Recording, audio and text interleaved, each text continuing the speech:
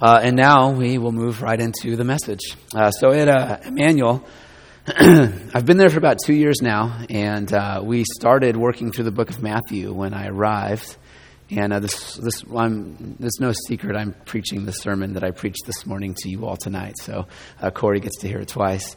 But we started chapter 20 this morning, and it's been this real wonderful opportunity to go very slowly through the book of the Bible and to be just impressed with who Jesus is and all that he's done for us. And the parable that we're looking at tonight is, I imagine, a familiar one to all of you. It's the parable of the vineyard owner, and you can find that in Matthew chapter 20, and we're going to look at verses 1 through 16. I hear the word of the Lord. For the kingdom of heaven is like a master of a house who went out early in the morning to hire laborers for his vineyard. After agreeing with the laborers for a denarius a day, he sent them into his vineyard. And going out about the third hour, he saw others standing idle in the marketplace. And to them he said, "You go into the vineyard too, and whatever is right I will give you." So they went. Going out again about the 6th hour and the 9th hour, he did the same. And about the 11th hour, he went out and found others standing and said to them, "Why do you stand here idle all day?" They said to him, "Because no one has hired us." He said to them, "You go into the vineyard too." And when evening came, the owner of the vineyard said to his foreman, "Call the laborers and pay them their wages, beginning with the last up to the first." And when those hired about the 11th hour came, each of them received a denarius. Now when those hired first came, they thought they would receive more. But each of them also received a denarius. And on receiving it, they grumbled at the master of the house, saying, "These last worked only 1 hour, and you have made them equal to us, who have borne the burden of the day and the scorching heat." But he replied to one of them, "Friend, I am doing you no wrong. Did you not agree with me for a denarius? Take what belongs to you and go. I choose to give to this last worker as I give to you. Am I not allowed to do what I choose with what belongs to me? Or do you begrudge my generosity?" So the last will be first, and the first last. This is the word of the Lord. Go ahead and keep your Bibles open. I didn't bring any slides over with me, and we'll be referencing the text as we go. But before we jump in, let me pray. Father, we are so grateful for your word. Without it, as we've said, we wouldn't even know you. And yet, even as believers, even as Christians, we need you to act and to move, to illuminate it to us. And so we pray, God, that you would do just that we might be moved to worship, we might be moved to adoration, to see Christ and you, Father, as the gracious God you are. I pray this in Jesus' name. Amen. Well, I don't know how many of you know this or not, but before I became a pastor, I started pastoring at 36 years old in Escalon. And before that, I was a claims adjuster for an insurance company. And every year in my field, we would receive what's called a performance review. I'm sure many of you are familiar with corporate world annual performance reviews. And there were basically 3 categories you could fall into on that review. It could be you could be an employee who does not meet expectations, which of course no one wants to be in that category. Or you could be an employee who meets expectations. Or you could be an employee who exceeds expectations. And I always wanted to be an employee who exceeded expectations. And one of the interesting things that you figure out in the corporate world is that they're always changing the expectations a little bit. So I was a claims adjuster who wrote estimates on cars. And some years, what they really cared about is that the accuracy of my estimate was really high. Well, then guess what? I focused on the accuracy of my estimate. Other years, they really cared about having really good customer service scores. So then I would spend more time with the customers and make sure that they were happy with me. Another year, they'd care about numbers. They'd want you to do as many assignments in a day as you could possibly get done. Well, then I threw estimate accuracy and customer service out the window, and I just started writing as many estimates as I could. Because to be an exceeds employee, that's how you get raises. That's how you set yourself up for promotions. And at the time, I didn't know that I was actually going to be a pastor, although I was in seminary. And so I wanted to make sure that I was setting myself up at Allstate to have a solid career for the long run. And so here's my question for us tonight. In the Christian life, is there such thing as a Christian who does not meet expectations? Or a Christian who meets expectations? Or a Christian who exceeds expectations? Think about it. And I imagine there's some of us who are thinking, well, yeah, that sounds kind of right. But no, that doesn't sound right. Well, let me give you a couple examples. So imagine a missionary who spends 30 years in the hot jungle with no AC, eating bugs, bringing thousands of people to Christ. All right, well, you kind of want to say, well, maybe that missionary has exceeded expectations. And then we think about the other side of the person who struggles to even believe that Jesus is real. They are struggling with the same sins their whole life, always kind of just, barely getting by. And, at the end of their life, there's some real evidences of true faith, but everybody's kind of thinking that guy, he barely squeaked into the kingdom. And so from a worldly perspective, you look at that and you think, well, that seems like that person met expectations, and it seems like that person failed to meet expectations. And then most Christians, I think, are just trying to meet expectations. I want to do well and enjoy my life and no hell, If I could just somehow get that sort of middle road. But what's funny about Jesus, especially in the book of Matthew, is the demand and the call is for all of us to exceed expectations, right? Take up your cross and follow me. In fact, he says, if any of you would be my disciple, you must take up your cross and follow me. So in our passage this morning, or this evening, I might say this morning several times because it's actually written in my manuscript, Jesus is going to help us connect the dots between our labors in the kingdom of heaven and the rewards that he promises us for our labors. So here's the outline this morning. I don't know if you're taking notes, but it's just three simple questions we're gonna ask. First is, why is Jesus telling this parable? And so we're going to peek back at the passage before for that. The second question we're going to ask is just simply, what does this parable teach us? And for that point, we're going to walk through the parable and take a look at that. And then finally, what does this parable mean for us? What's the significance? Once we know what it teaches us, what's the significance in our lives? So first, why is Jesus telling this parable? Well, right before this passage is this passage of the rich young ruler, and that's the story where the young man comes up to Jesus and he asks him, hey, what must I do to be saved? And Jesus says, well, you got to obey all the commandments. And he's like, well, which ones? And Jesus, lists off several of the commandments, and he says, well, I've obeyed all of those from my youth. And Jesus says, great, you lack one thing. Go and sell everything and come and follow me. And then he goes away sad because he just cannot part with all of his riches. He doesn't believe that following Jesus would be worth giving up everything for. And so the thing that he's missing really is faith in Jesus. He believes Jesus is a good teacher, but he does not believe Jesus is worth taking up his cross and following him. And then what's interesting is right after that, actually I should open up my Bible. I don't have it. Oh no, I do have it in there. Look back at chapter 19, verse 28. Right before this, Peter realizes, hey, Jesus, that's what we all did. We all left our nets and came and followed you. Wow, we did exactly what you asked this rich young ruler to do, and he wouldn't do. We did it. What are we going to get? And Jesus says this in verse 28 of chapter 19. He says, truly I say to you, in the new world, when the Son of Man will sit on his glorious throne, you who have followed me will also sit on 12 thrones, judging the 12 tribes of Israel.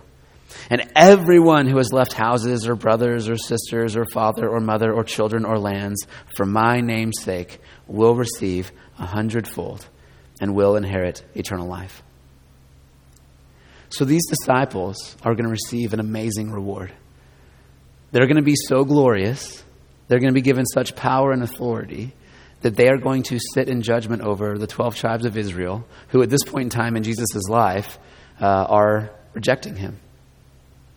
They don't want Jesus to be their Messiah and King.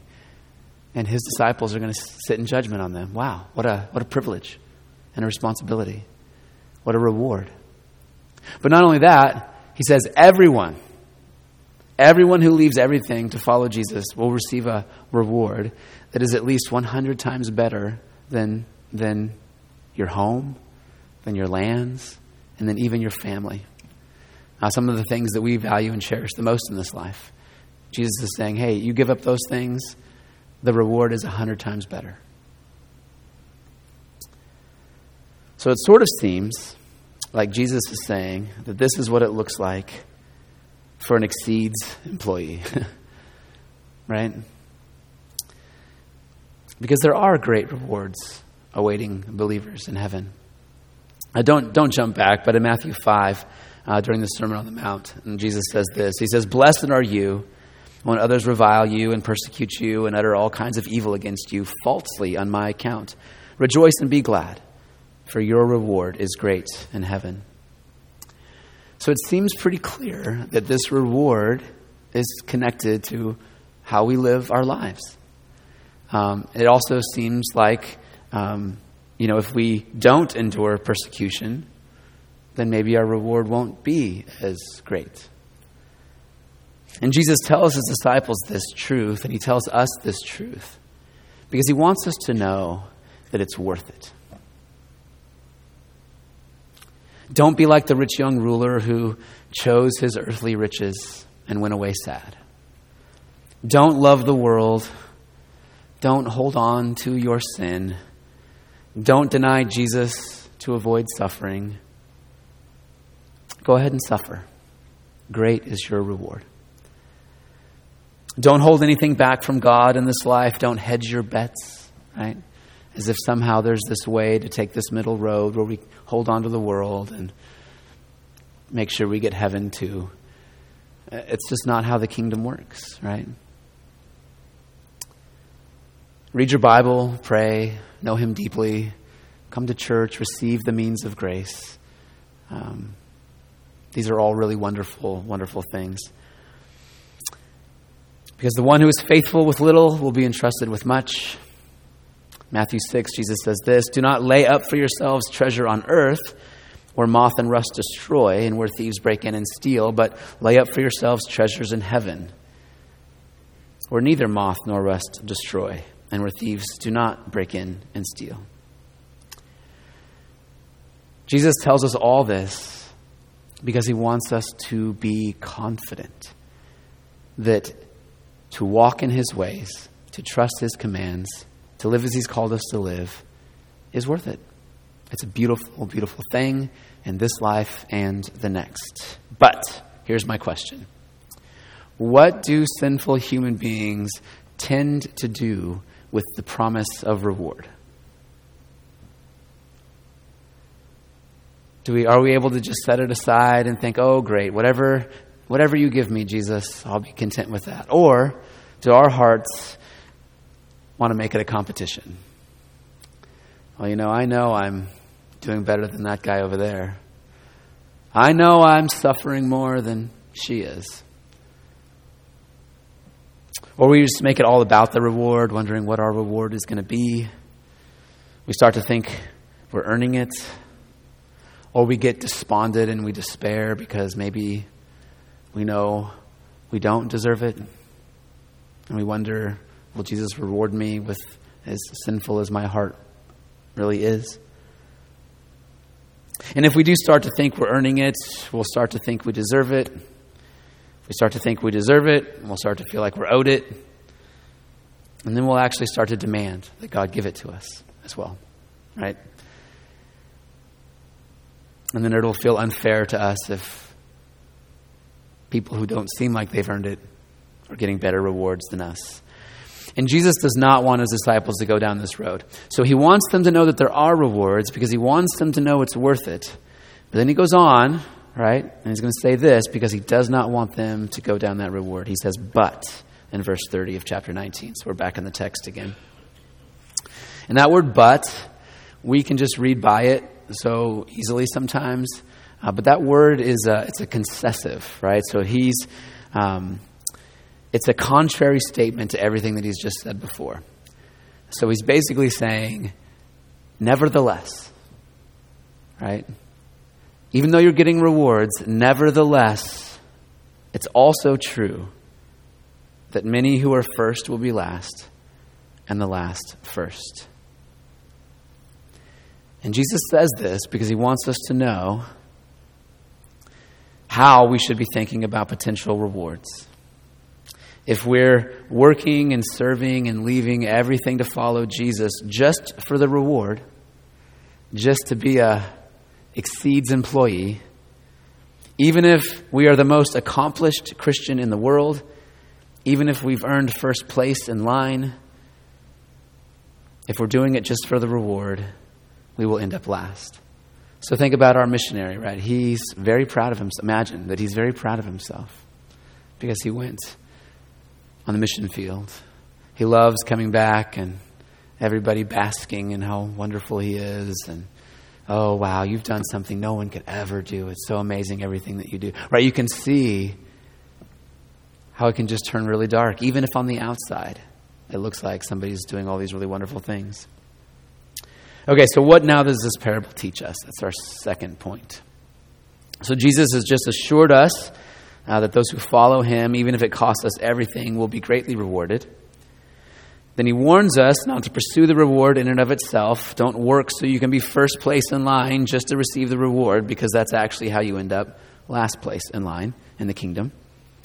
And then he tells our parable. Okay, so in verse 1 he says, for, or because, or since, everything I just said. Now this parable is totally connected to everything that he just said in chapter 19.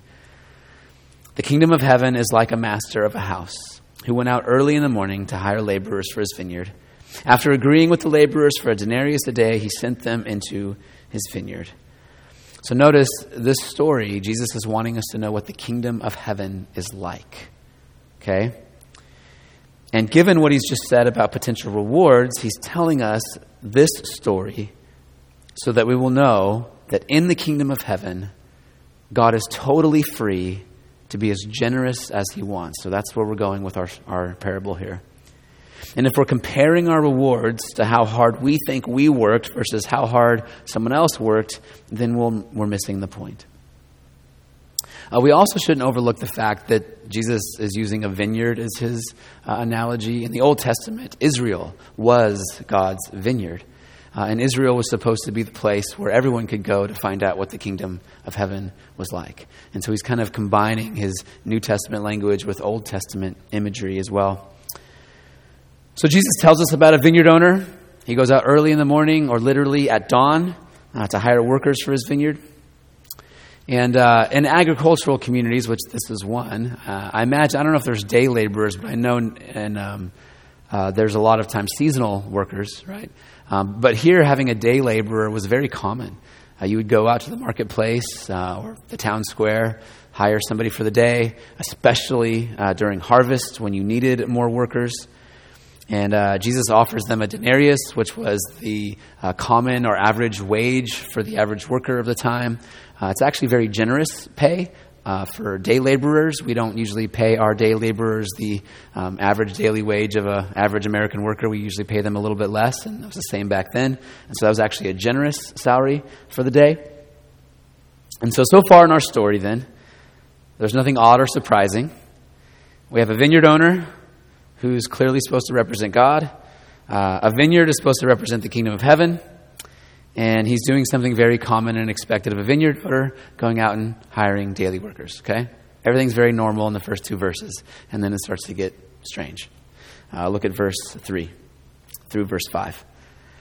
And going out about the third hour, he saw others standing idle in the marketplace, and to them he said, "You go into the vineyard too, and whatever is right I will give you."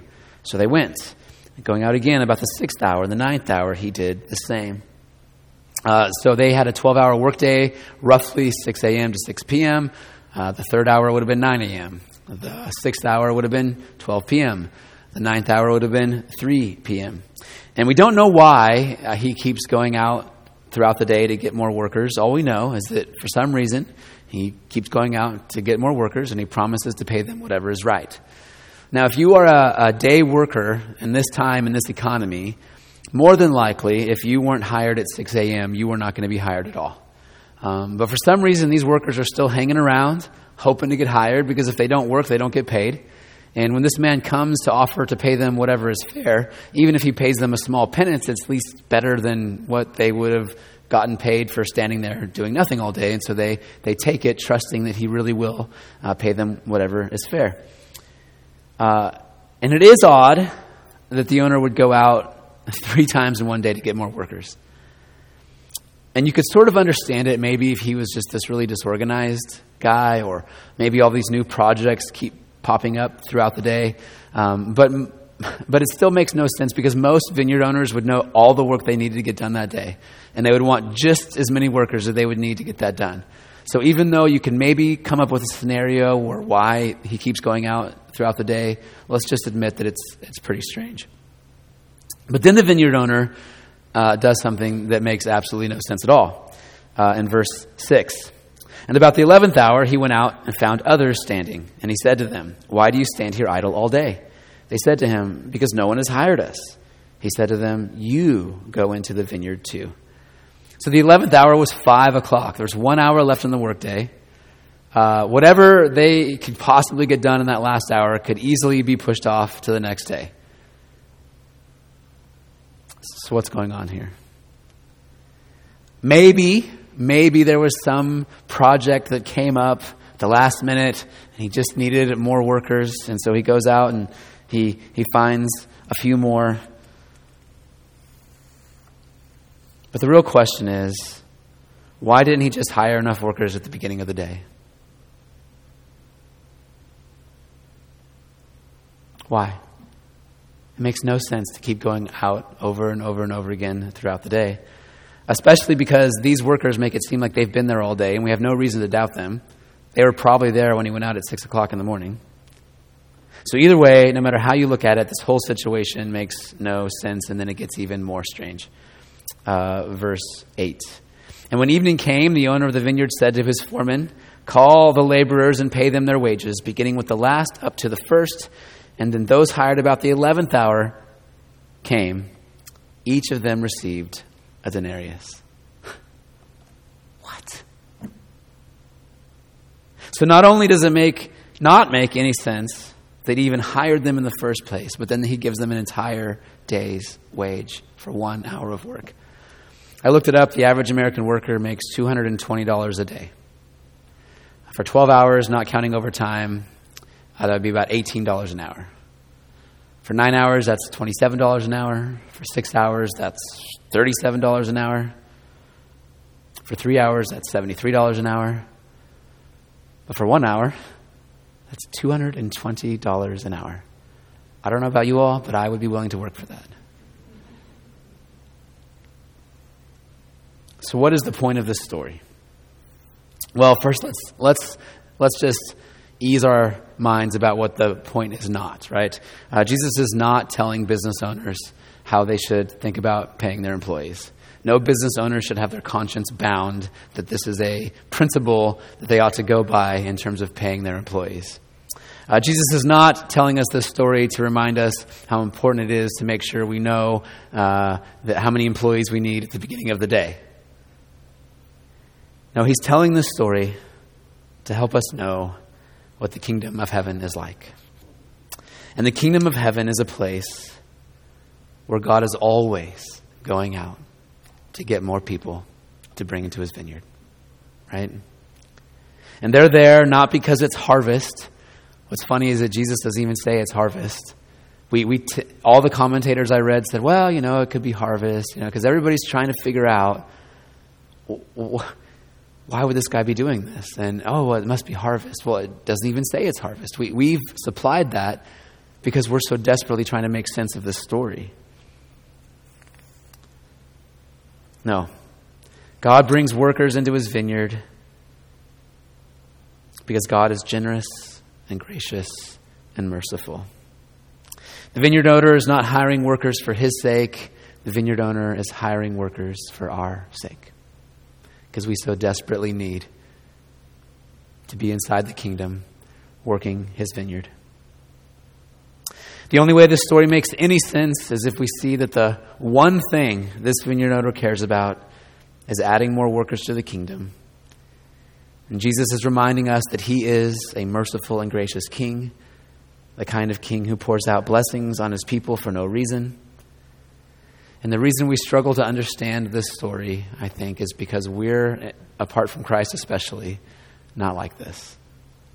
I'll look at verse 10. Now, when those hired first came, they thought they would receive more, which of course we would have as well, right? But each of them also received a denarius. And on receiving it, they grumbled at the master of the house, saying, "These last worked only 1 hour, and you have made them equal to us, who have borne the burden of the day and the scorching heat." So, in the real world, this would be unfair, I think. We would all feel the unfairness of this. I imagine most of you have had children or been around children, and how many times have you heard them say, "That's not fair"? Right? Because we're born with this sense of like, hey, I ought to be treated equal. If you're a kid and your mom gives you an ice cream bar, or your brother feels like he should have one too, right? The analogy I thought of, if you're at the grocery store, have you ever been at the grocery store and you're in line and you're the next in line and they come in, a new checker comes, and instead of grabbing you, they grab the person at the end of the line. And you're like, hello, they just got there. I've been waiting here for 2 minutes. You know? Again, we have this real sense of fairness. But that's the point, right? Jesus is not telling us what the real world is like. He's telling us what the kingdom of heaven is like. And in the kingdom of heaven, would we really want God to judge us fairly? No. No, in the kingdom of heaven, it's the fact that God would even invite us to work in his vineyard that should completely amaze us. Because we're not innocent day laborers who need a job. We're rebels. We're insurrectionists. We're people who've killed the vineyard owner's son and who, apart from Christ, would rather burn down the vineyard. And yet God, in his mercy and his grace, he opens up our eyes to see how wonderful it is to be a citizen of his kingdom.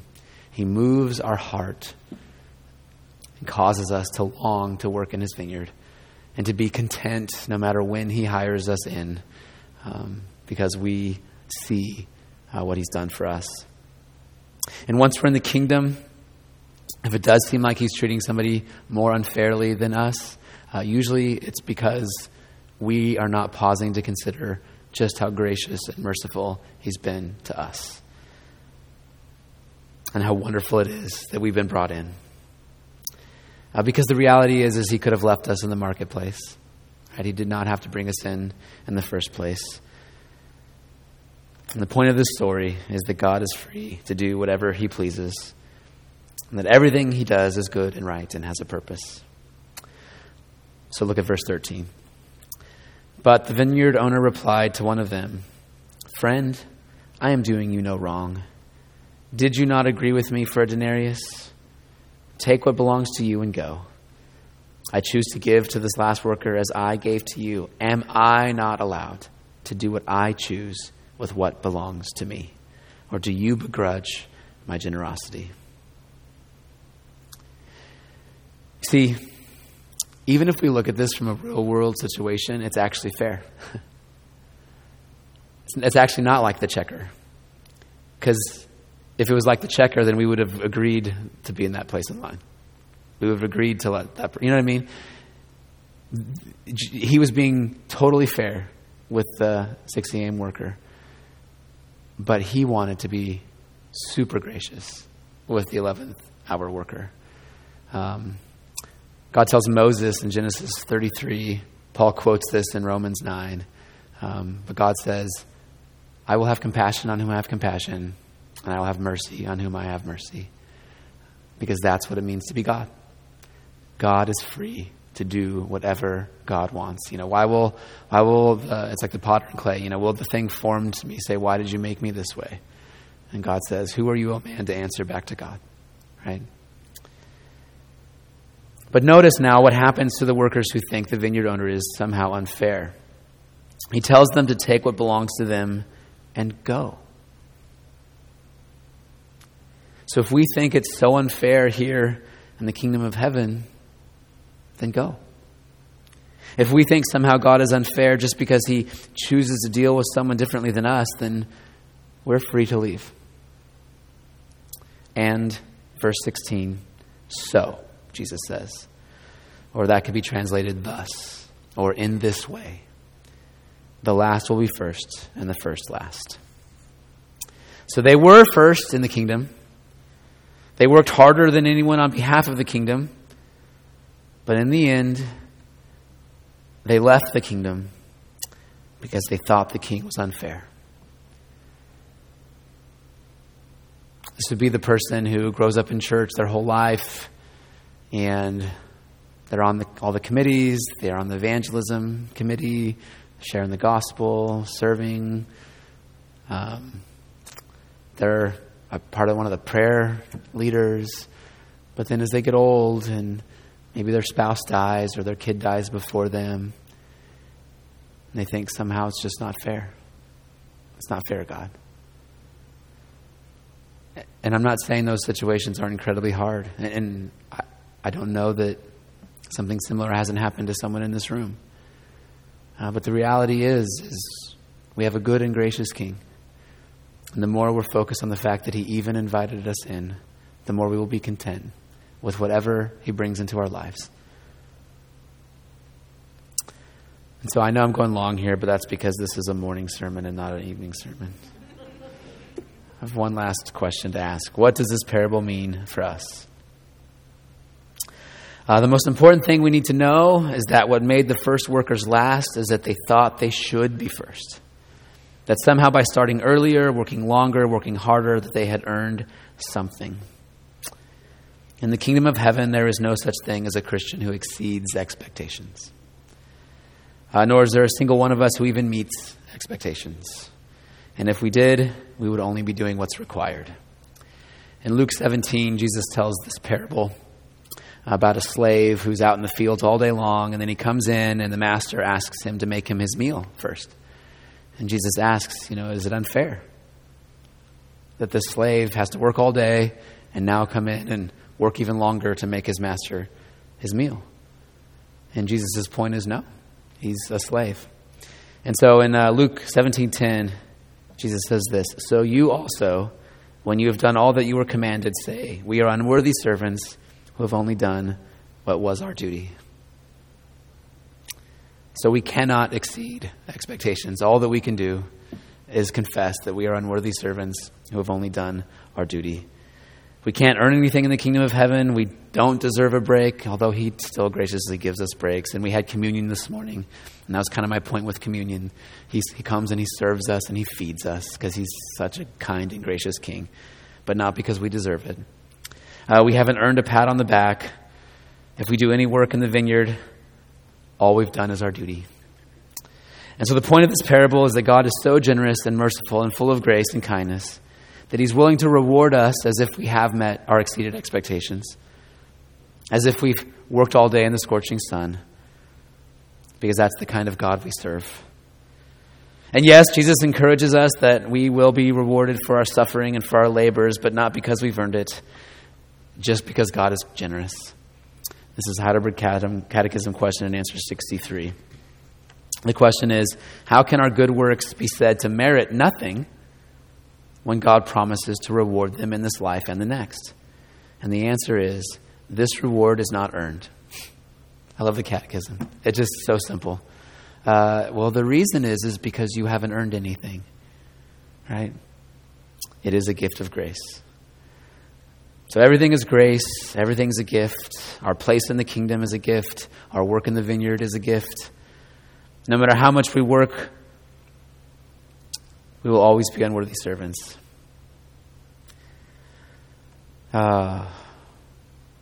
And we do so knowing that he would never hold anything back from his children whom he loves. Romans 8:38 or 8:32, Paul says, "He who did not spare his own son, but gave him up for us all, how will he not also with him graciously give us all things?" So every Christian has been promised that he will graciously give us all things. So we should never be jealous of the 11th hour Christian, right? The thief on the cross is the ultimate 11th hour Christian, and we all love that story. But in real life, it gets a lot harder, right? So I have a couple questions here just for application. Are we willing to celebrate when our fellow brother or sister is given a gift that we have longed for our whole lives? Are we willing to celebrate the success of someone else's business as ours is crumbling? Are we willing to celebrate their long life in the midst of our debilitating illness? Are we willing to celebrate God's mercy and grace even if we're fighting that same temptation our whole lives? And I'm only 44 right now, but recently I've resigned myself to that just might be the way it is. I'm sure you're the same. My personality is structured in a certain way. The same sort of sin struggles I've had as a kid. I've literally been fighting them my whole life, and they just sort of like morph and change into different manifestations of the same kind of heart issue. And there's a certain point where I sort of realized, okay, I think that the Lord just wants me to battle these kind of thoughts and these kind of feelings my whole life, and I think that's okay. Not because I want to, but because he sustained me this far, and I trust that he will continue to sustain me. Are we willing to trust that we serve a good and gracious and merciful King who's promised to graciously give us all things, even when our life, the life we worked so hard to make for ourselves, turns into dust before our eyes? You know what's interesting about this parable is the 6 a.m. workers were content until they started comparing themselves to the other workers. As long as their focus was on their relationship with God and God alone, they were totally content. And it's kind of the same with us, right? We can be so content with our own unique individual relationship with God. And usually the only time we get discontent with that is when somebody else seems to be more blessed than us, or have a deeper relationship with God than us maybe, or just is more gifted than us in some area that we always wished we could be more gifted in. So, if we're here this evening, no matter the circumstances of our lives, if we can say, I know Jesus died for me. I know God's called me into his vineyard to work in his kingdom. It doesn't matter what time of the day he called us in. The fact that he even invited us in is the most amazing reality of this life, that I am his child by grace through faith. And that I know I serve a good and gracious King who's free to pour out his grace on whoever he wants, whenever he wants, with however much he wants. And that no matter what I do, at the very most, I am a slave who's only done what is commanded. And yet I serve a God who has promised to graciously give me all things. Amen. Let's pray.